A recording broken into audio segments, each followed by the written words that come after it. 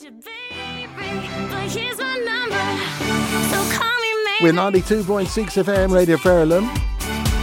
Now we're talking about back pain in older adults, and joining us is Dr. Brian Hammond. Welcome to the programme. Good morning. Good morning. I think we may have spoken before about this. We have. Yeah. Welcome back to Radio Verulam. Okay, so what are the causes of back pain in older people, first of all? Well, the biggest cause of back pain in older people is just simply wear and tear. You know, spines are machines, and they're a little bit like cars. If you do a lot of miles, then things tend to go wrong as the car gets older.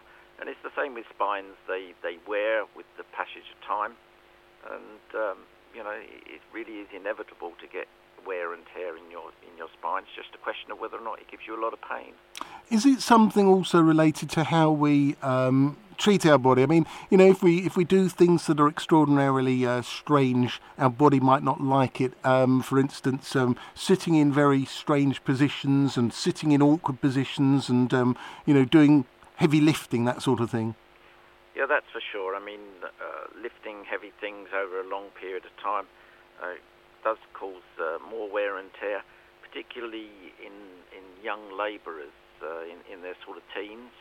They tend to want to carry as many bags of cement as they can in order to show off to their peers, and of course this leads to wear and tear and back problems in the future.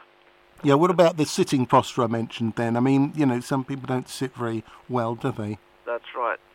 You know, the position you sit in is very important. It's always good to try and have the squab, which is the part that you sit on, tilted forwards.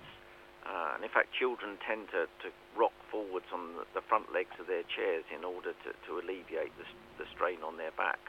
And there is a move in the last couple of years to what's called sit-stand desks, which are desks that go from sitting to standing so that you can work in either position. And generally nowadays we recommend that you only spend a maximum of about 30 minutes in one position or the other. Oh, right. And is it inevitable? Is it just a part of getting older? It is, unfortunately, something like 40% of adults over the age of 65 will be suffering from back pain. And it's just one of those things that becomes more prevalent with age. And it's just a really good idea to try and self-manage and prevent yourself from developing the problems in the first place. Keep active. That's really, really important. Even when you've got an acute attack, a really bad attack of back pain, it's important not to rest, but to potter around and keep moving. Right. And what are the telltale signs then that you could be suffering from back pain? Right. Well, mostly it starts off with a really bad attack where you can't do what you want to do. You can't go to work for a couple of days, or you can't play tennis, or you can't garden. They're the telltale signs of an initial acute attack.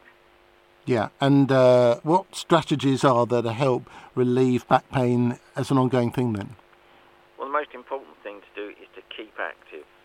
Whatever sport you like to do or activity, if you like walking or swimming or playing tennis or golf, it's important to keep active. Even when the pain is acute, it's important not to rest for too long. Motion is lotion for the spine, that's what we say. Okay. And where do we go for more info? Yeah, you can go to our website, which is www.backcare.org.uk for lots of further information and details of people who can help you. Give us that phrase again. What was it? It was really good. Yeah, motion is lotion. I love it. For the spine. That's fantastic. Thank you very much for joining us. My pleasure. Cheers.